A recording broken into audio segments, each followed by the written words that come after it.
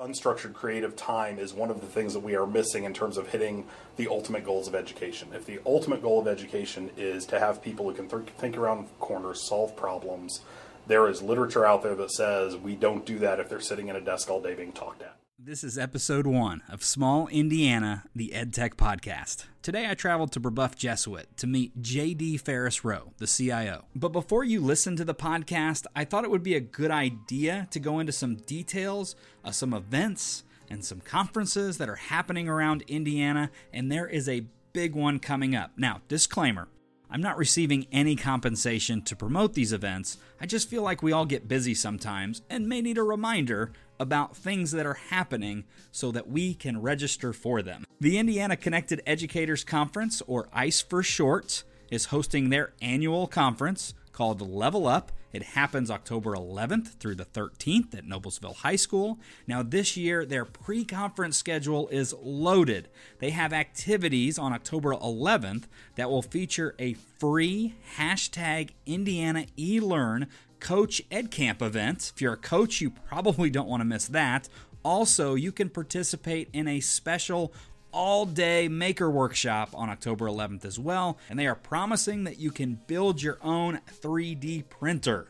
It sounds amazing. So, their registration link and all of the details can be found at tinyurl.com/IceIndiana2017. Now, if you know of any events happening and would like them detailed on the podcast, just fire an email to smallindiana@gmail.com or reach out on Twitter @smallindiana. Nothing delights me more than the 30 minutes that you are about to have with Mr. J.D. Ferris Rowe. This guy just kills it when it comes to design thinking and innovative spaces, and we just had a phenomenal conversation, not only about things that were happening in the makerspace world and educational technology, but we got into a little Star Wars to start out with, your run-of-the-mill geek stuff, and also what it's like to raise kids in this digital age, and digital citizenship. So, without a moment to spare, let's jump right into episode 1 with Mr. J.D. Ferris Rowe. Yeah, I think the goal is just to be slightly better than episode 1, because it's pretty terrible. You just need fewer green screens. There's a conversation here, and I want this podcast to not only be about educational technology, but also entertaining. Yeah. And I think since we're in the geek realm, we like Star Wars and Star Trek and all that fun stuff. When we talk about episode 1, I was talking to some people in my family, and they said, they've got small children, and I have a 2-year-old, and trying to introduce that into their realm. We're raising geeks, obviously, in this field, and you're a parent as well, so you get it. I have a T-shirt that says, "You show episode 4 first. That's just good parenting." I love it. The conversation basically turned into, where do you start them? Where do you start? There's so many options, right? Sure. So you can start them at 4, 5, and 6. You can give them the extended versions, or do you start them at 1? I wouldn't recommend that. My daughter is obsessed with BB-8. So, we watch. I know she doesn't get it, but we watch a little bit at, The Force Awakens, and I'm okay with starting her at 7. I've always felt like it was a rehash of 4, and then maybe go down to 4, 5, and 6. I know you can't tell one story without telling the others, but I have a family member that was adamant. No, you start them at 4, 5, and 6. You get them into the way we were introduced to it. We started with 4, but I will say, we did when episode 7 was coming out. My daughter had a sleepover at her house, the first big high school sleepover at her house. And, 6 friends, as opposed to some of her friends who were having 40 friends over at their house. And they watched 1 through 6 straight through over 2 days, and then we went to watch episode 7 in IMAX. And we got done, she got done and says, "I really like episode 2. I'm like, okay. Really? She goes, yeah, as long as you cut out all of the cheesy dialogue and the whole romance aspect, right. I really like episode 2. Right. Oh, her favorite out of all of those. Well, she goes back and forth. Now it is clearly Rogue One. Rogue One is her. Yeah, because now you've got stories in between. Jam, yeah. And our kids, or I guess they're going to be exposed to 6 brand new stories. Oh, yeah. Where do you, because I think the conversation now is with as young as our children are, how do we introduce it and where do we start? Yeah. I'm just if I start at 7, I'm okay, I think. Yeah. I think I'm okay starting, because they're going to have 6 stories to think about, and then maybe when they're older, they could appreciate 4, 5, and 6, and then, when in their dark ages, they may go to 1, 2, and 3. Just don't start with Battle Beyond the Star.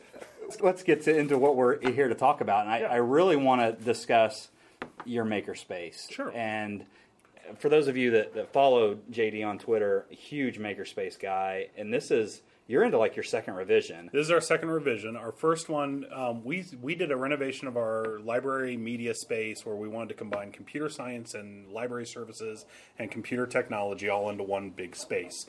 And one of the challenges that we had right at the end of the design process was makerspaces were becoming big.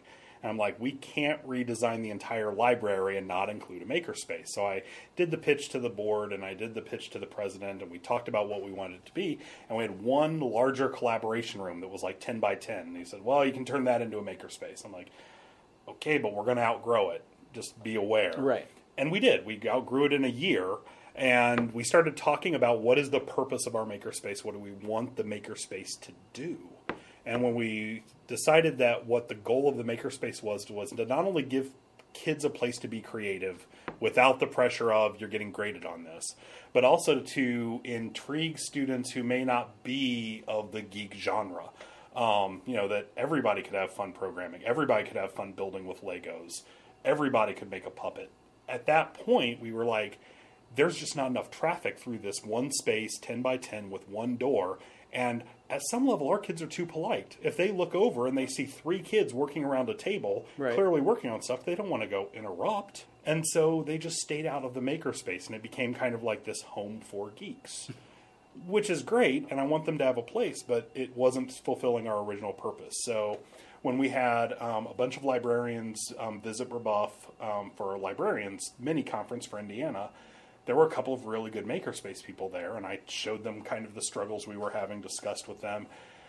And at the same time, our teacher resource room, which we've always been a huge fan of giving teachers a place that is not the lunchroom where they can talk and collaborate and create, was getting less traffic. And so in it getting less traffic, we said, okay, what do we need to revise, redesign? How can we do this? And we said, well, let's take the space of the teacher resource room, which is 5 times bigger than the makerspace, and let's create a space where we have all of the tools and toys, but we have more room, and we have 2 entrances and exits, so there's a natural flow through. It's got big windows in it so that people can look in and see what people are doing, because when we hook up the HTC Vive in the teacher resource room, we would have kids looking through the windows and coming in and asking about, and we're like, that's what we want the entire makerspace to be. So that's what we designed. I know initially when I talk about it around people, you're just giving kids a place to play. And and I think that is, and the answer is yes. Like, right? Like, for some reason that tends to be a negative connotation of a makerspace. And where was your headspace at when you initially came up with it, as far as like administration and things coming to you and saying, you know what, I kind of worry about what this will be and become? Because I know you know, we understand, like, we want kids to play, we want them to be creative, we're trying to foster that in these students. But there are those in the realm that will say, you've got Legos and you've got puzzles and you've got Spheros and you've got virtual. What else are you doing? And honestly, there is some of that. We still get some pushback on that. I think part of one thing that we have the benefit of is there is now some literature that unstructured creative time is one of the things that we are missing in terms of hitting the ultimate goals of education. If the ultimate goal of education is to have people who can think around corners, solve problems, there is literature out there that says we don't do that if they're sitting at a desk all day being talked at. And so we rely on the literature for the people who push back the most. The second thing that we had was a lived experience. We had a student who came to us as a senior and said, what I would love to do, I love these 3D printers. This is 5-6 years ago. So I love these 3D printers. I've got this idea that I could use it for my art. What do you think about this? Is there a 3D printer you'd recommend? I'm like, I've been wanting to get a 3D printer, but I haven't been able to get my head around how we would use it and everything. Why don't we create an independent study for you? We'll partner with the art teacher who does sculpture. I want you to work with him on the artistic aspect. You'll work with me on the technical aspect. And he became kind of our 3D printing guy. Right. And I knew that we were onto something amazing when he wanted to create, he called it his Brabuffalo. A buffalo with the B. Okay. That was right. his thing. Yeah. And he like had this dream that it would become the new mascot, that it Okay. would become Oh. make keychains. Oh, wow, was yeah. really, evidently been talking about this since like his freshman year. His first version came out and it looked terrible. The bee was slumped down on the side. It looked like a buffalo with a disease. But he went back to the drawing board and he made it. And his second one was awesome. And I'm Right. like, that's so cool. And Right. his art teacher gave him a grade. He got an A. And I gave him a grade and he got an A. And done. And then the next week he came in with design number 3. By the end of 6 weeks, while he's working on other projects, and he's a senior, and he did 6 drafts, 4 of which had no grade. And I'm going, oh, we're on to something Right. now. Yeah, absolutely. And then it was later on when, he brought a bunch of kids in from his, economics class to show them a 3D printer and show them the potential of 3D design.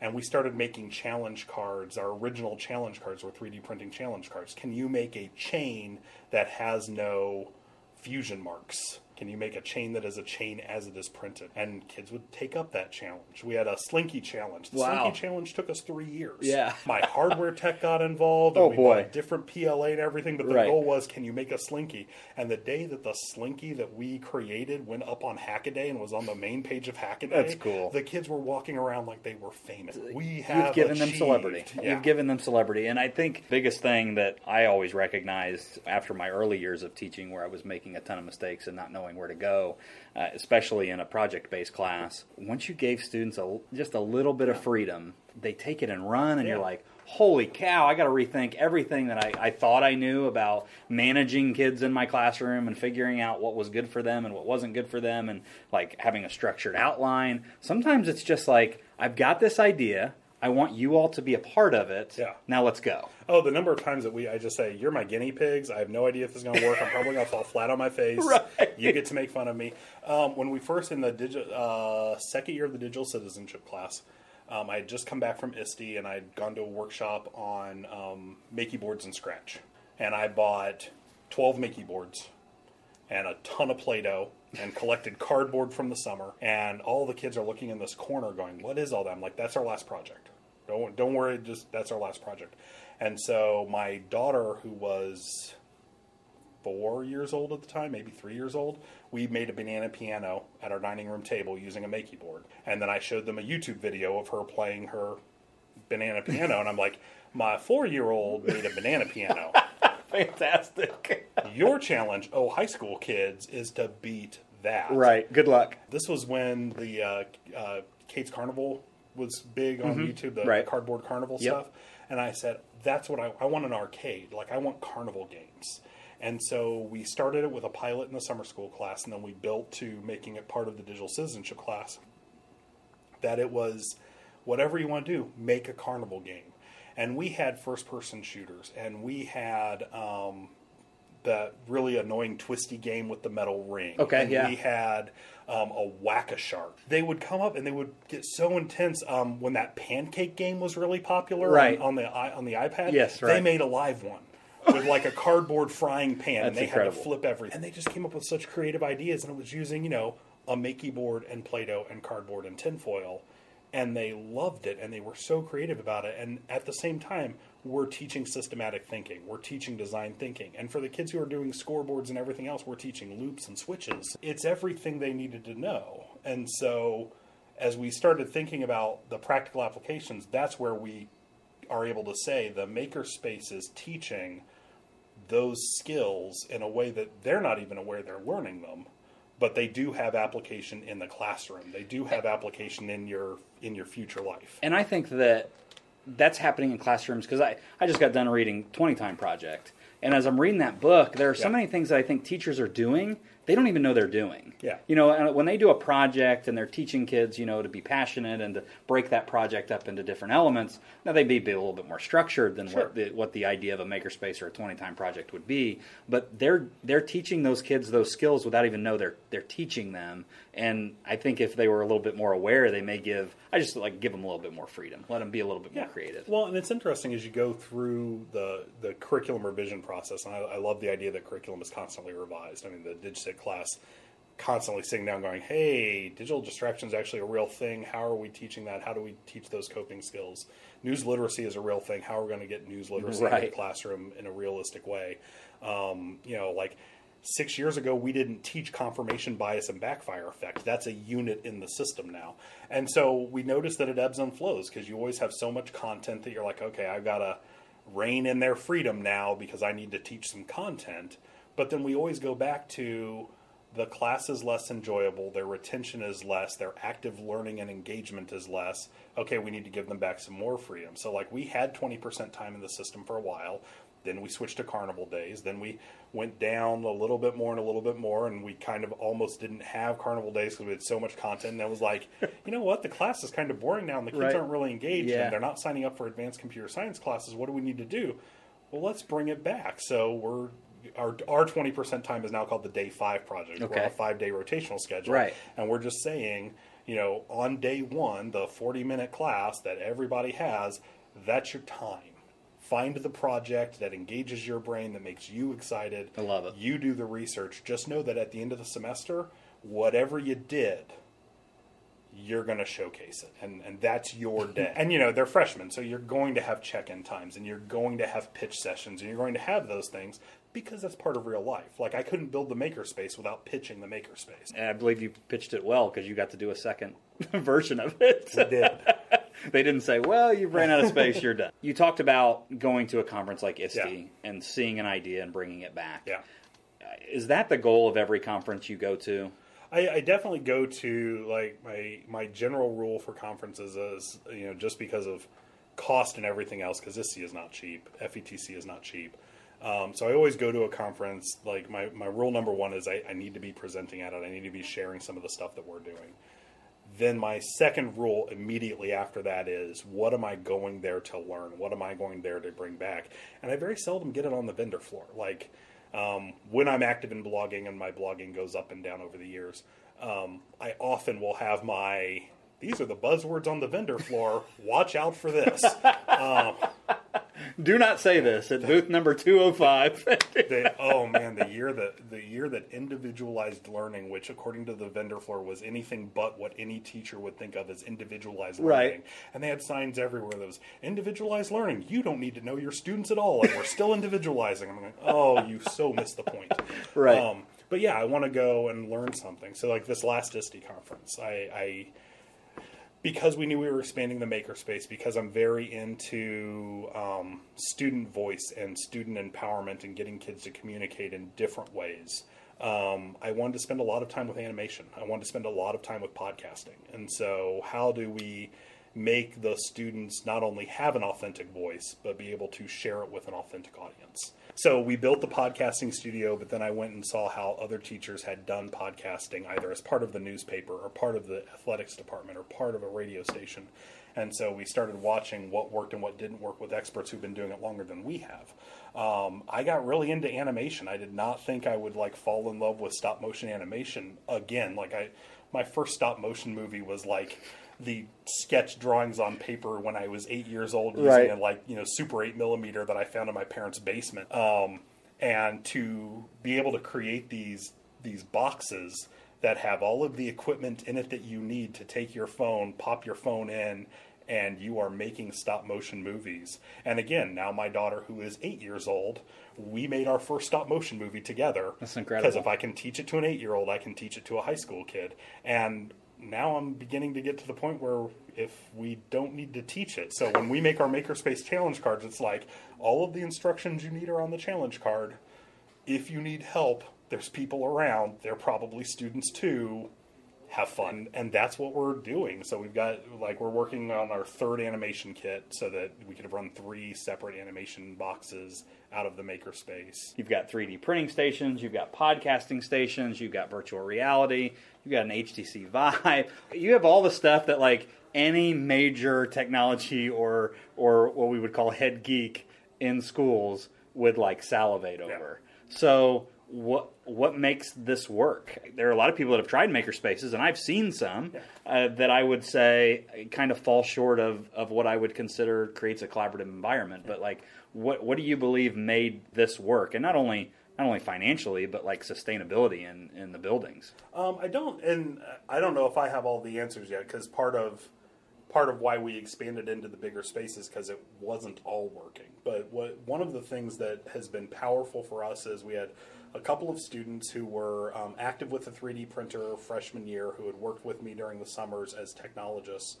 and they became my co-presidents. I think they fight over who's president, who's vice president. As high schoolers will do. As they will.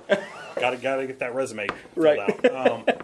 But they got into owning the makerspace, and so they created a maker club, and the maker club kind of directed things. So the first time they came in and they said, hey, we want to do something with virtual reality, and the Vive didn't exist then, we did Google Cardboard, and we got a hold of 10 Google Cardboard sets, 5 of which we made, and just had kids experience a little bit of virtual reality, so that by the time the Google Expeditions kit became a thing for classrooms, our kids already knew what you could do with it. The Expeditions was not a shock to the teachers because they'd heard the kids talking about it. So the student ownership aspect is a lot of it. When we first designed the makerspace, one of the kids came in and said, "Can we get a sewing machine?" And I'm like, man, I remember making pillows with the sewing machine, and I hated that. Oh, boy. Okay, yeah. What do you want to do with the sewing machine? They're like, make puppets. I'm like, well, then we got to get material, and we need googly eyes. And like, I'm sitting there's like a whole booklet of googly eyes sitting like 2 feet away from us. And the sewing kit didn't come out in the first year. As part of that, the kids were building robots with Mindstorms. The kids were 3D printing, and nobody was using the sewing kit. When we moved into the bigger space, one of the co-presidents goes, we have a sewing machine. We totally need to take this out. Let's do something with it. I'm like, the original idea was to build puppets. They're like, Puppet Day! Oh, man. And so they're planning on, we had a Sphero obstacle course day last year. Where they 3D printed obstacles and ran the Sphero through. We took over the bottom part of the library, and they took over with the Sphero obstacle course. That was a big hit. We've done a couple of the VR days that are always a big hit. And so we're planning Puppet Day. They had one time where they printed like golf clubs and golf balls out of different materials and different densities to see what you could and could not do with golf balls. So we have like spiky golf balls that weigh like a ping pong does, and heavy golf balls that are completely round, and and I'm sitting there going, you're doing science experiments. Oh yeah, then they don't even know it. They don't even know it. It's like you are hiding. Yeah. You are hiding traditional. My physics teacher comes in and he goes, can I borrow those? Because we're going to run them down the ramps. Oh yeah, that's perfect. I see a lot of dragon paraphernalia. So, and there's like if you follow JD anywhere, you notice that he's got mascots for things. So tell me a little bit about the background. So the mascot started my partner in crime, Jay LeMaster on Twitter. Or she's not Jay LeMaster anymore. She's 40ish Oracle on Twitter. Oh yeah. JenLeMaster.com. She's like giving me signals through the window of making sure that I get her name right. But she was given a dragon after being told at another conference about the problem, the dragons of education technology, the dragons of education. Okay. Here there be dragons. And we were like, oh, we're going to own that. Yeah, absolutely. And so the first mascot that we had was this little green stuffed dragon. And then we were like, well, we need a big dragon because technology's huge. So we had a custom-made giant red dragon. And the giant red dragon, when you push down on him, he says, have you tried turning it off and back on again? So he became the IT dragon. Oh, great. And then, the next year, we needed something for ed tech because we needed to focus a little bit more on ed tech and a little bit less on the IT stuff. Right. And so we created the ed tech dire wolf. Okay. And awesome. then from there, it just became every conference we go to, we pick up something else. And we just keep, so we have this cluster of stuffed animals and statues and stuff. You don't know if you haven't assumed have you been around fire lately? You haven't assumed any powers of the IT dragon, have you? No. You're not there yet. Not yet. You're not riding any of these dragons around the library. But with stop motion animation, we now could. Oh, that's absolutely right. Yeah, with everything in here, I'm sure you could come up with some type of trailer for that. That would be amazing. Before we go, I do want to touch upon your girls, because I know you have 2 girls, 3 girls.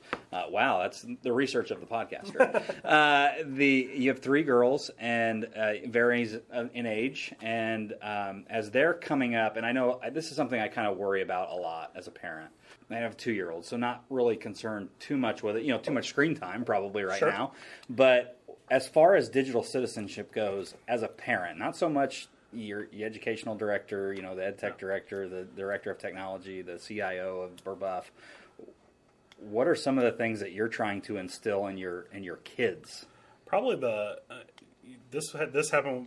For those of you who follow me on Twitter, you know that I don't use my girls' names very often. So the oldest one is a sophomore here at Burbuff, or going to be a junior here at Burbuff. She's daughter Prime. And then the middle one is an 8th grader, and she's the undivided middle. And the two of them had phones early on, and we probably, outside of what is completely regulation, they had Instagram accounts and Google Plus accounts. And I remember sitting down, flipping through their photos, as a good parent knows what the kids are doing on social media. Absolutely. And I'm flipping through their photos, and I looked at my wife, and I'm like, I think I have to have a conversation with the girls. Oh no. And she's like, she was like, oh no. Yeah, that's it. As any response would be from my wife as well. Oh no. And the concern was not anything inappropriate, and that's not that those conversations don't happen, but that wasn't the issue. The issue was so many selfies. And I sat them down, and I'm trying to talk to an 8-year-old and a 6-year-old about identity development. Right. But I said, there's so much to enjoy about the world. When I look at your feed and I see 20 pictures of you making various expressions that you see celebrities make, it makes me worried that you're too focused on you and not focus on what's going on outside. At Burbuff, we've got this phrase that came from the Jesuits, it's finding God in all things. We really believe that here, and that's what I wanted to instill to the girls. So I'm I don't know that you're finding all of the potential of the experiences of your life if your number one goal is to take a picture of yourself. Right. And they kind of internalize that. And we revisit it, and it's not like they don't ever take selfies because they're kids. Right. But it really kind of struck home that that's the type of conversations you have, that you have conversations with them about the type of people you want them to be, and that even technology like Instagram or even technology like Snapchat should be a way for you to tell the world who you are and share your experiences in a way that makes the world a better place. Oh, and that's such a powerful message. I mean, it's common sense. I think it's a hard conversation to have with kids. Sure. And I think that's why I know a lot of educators and some parents, they struggle with, how do I have that conversation in my classroom with kids that I'm sure are going to look at me and go, well, they're just being an old fuddy-duddy. They don't really understand. I was helping teach a summer school class one year, and we did a research project. And it's always it's a blast to watch kids begin a research project when they have the worst study skills ever, because you're like, we're going to do a research project, and they all open up PowerPoint. And they're like, why are you opening up PowerPoint? Like, you said we were going to do a presentation. Right. Oh, no. No, yeah. But I watched a girl, and it kind of struck home with me in a way that I never realized was going to happen, because I just kept seeing her look at her phone. Her phone would blink, she would look at her phone, and then in the course of a 10-minute research cluster, she looked at her phone 20 times. So she had 5 minutes left, so I videotaped her. No sound, just right. Phone focused on her. Went up to her and said, hey, did you know in the 15 minutes that we were researching, you looked at your phone 48 times? She goes, no, I didn't.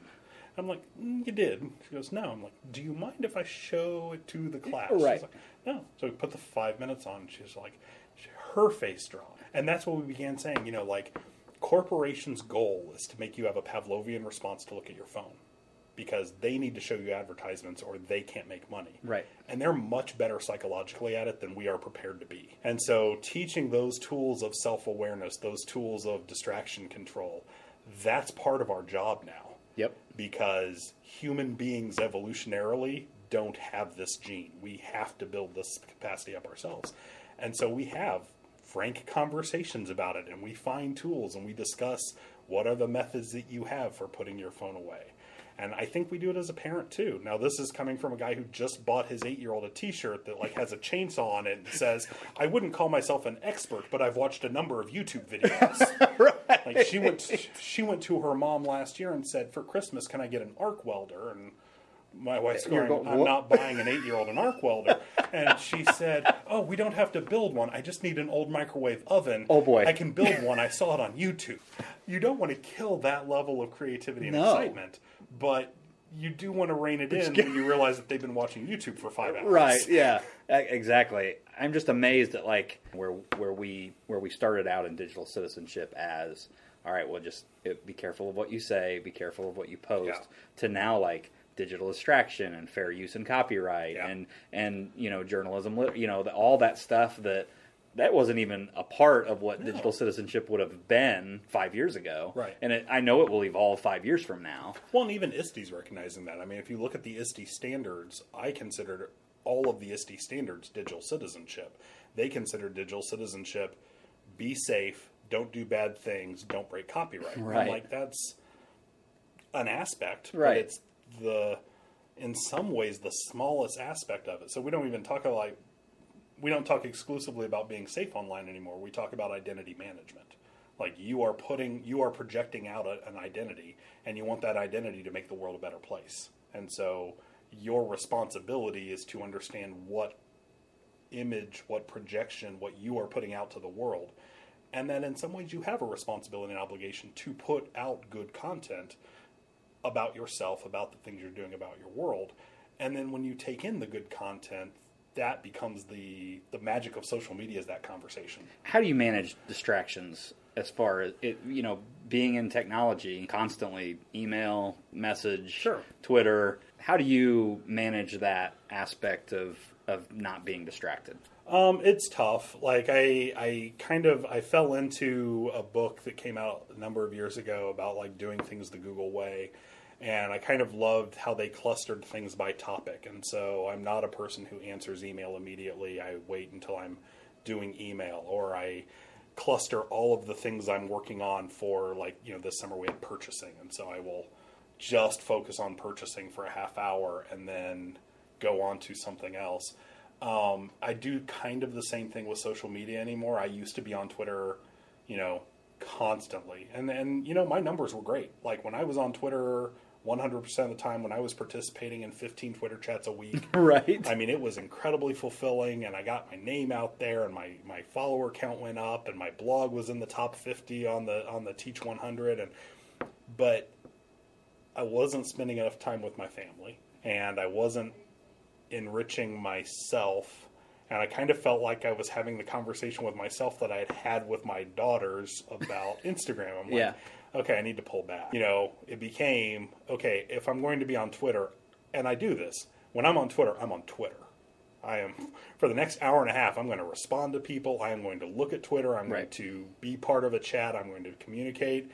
And then when I'm not on Twitter, it's in the background, and I try not to look at it. And, I was a Google Glass wearer. I loved Google Glass, like, with a passion. I thought it was the greatest invention of all time. Quick. When it died, I mourned.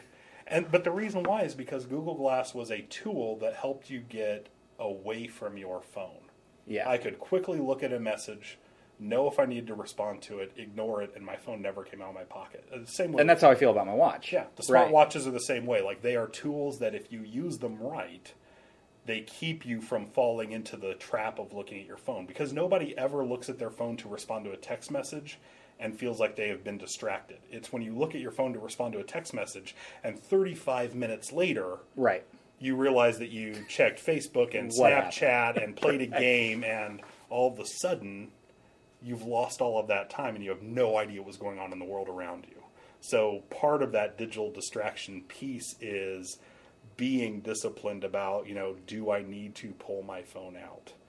And making that conscious choice not to, because I've yet to figure out how to pull your phone out and not get distracted. We were having this discussion. We did a professional development on digital distraction where we brought students in to talk about digital distraction with the teachers and when they are and are not distracted as a professional development activity. And as we're planning this activity with principal, assistant principal, and myself, we had this 3-minute period where we all stopped talking because the principal has pulled out his phone and gone down the rabbit hole. Oh, boy. And we were like in the middle of talking about, well, we're going to have the teachers do a distraction journal like we have all the digital citizenship kids do about. And then when attention, everyone, if you'd. Like after about 3 minutes, he looks up and goes, oh, I totally just did it, didn't I? But then he shared that story with the entire faculty and staff. Right. And he got the nods. We all do this. And we're not disciplined. We don't have the discipline to not be distracted by it without being conscious about it. So, like, anytime we discover tips or tricks or anything like that, my daughter stumbled across that Forest app, which I don't think it's going to go anywhere. I don't see the market that they've got on it. Right. But literally, like, you grow a bunch of trees based on the amount of time you don't look at your phone. Boy, that becomes a challenge. She's like, I want the tree that has the fountain growing out of it. I need to not look at my phone for 2 hours. Right. So she just, it's going to be hard. Well, I've got my science class, and then I've got my lab, and then, okay, I can totally do this. And she sets the tree, and then she just, like, does her stuff, and then she comes back, she's like, awesome. I got the tree with the fountain. We see a need to fill, but like you said, how are they going to market that? Try not to look at your phone for 2 hours and see what happens. Yeah. JD, this has been phenomenal. Thank you so much. I appreciate letting me come in and seeing everything. Tell everybody, episode 1. Tell people where they can find you. Easiest way to get hold of me is Twitter. I'm JD Ferris, JDFERRIES on Twitter. And then I'm JD Ferris across the board. So LinkedIn, Facebook. If it's JD Ferris, I'm pretty sure it's me. So you're more than welcome to get a hold of me however you want. The blog is Geek Reflections geekreflections.blogspot.com. And I continually make promises to myself that I will start blogging again at some point. And then occasionally... Somebody asked me the other day, they said, so where can we find you on your blog? And I'm like, it's smalledtech.com, but to be honest with you, like, I haven't touched the thing for a year. Yeah. It's one of those things where, like, so then I got me thinking, like, let's start this podcast. Yeah. Because I could do this. I'm cool with this. I want to see people's stuff. I want to play with all the toys, and I want to talk geek, and I want to talk nerd stuff. Yeah, I've got this dream right now of turning my YouTube channel into something focused on the human foibles section of digital citizenship. There you go. Like, I've got this beautiful one on faulty generalizations right now that I'm like, oh, this could be so much fun for me, if for no one else. Right. But so we'll come up with something. But JD Ferris will always be the place to. Will always be the place to find you on any social media. Thanks again. I appreciate it. Thanks. Thank you.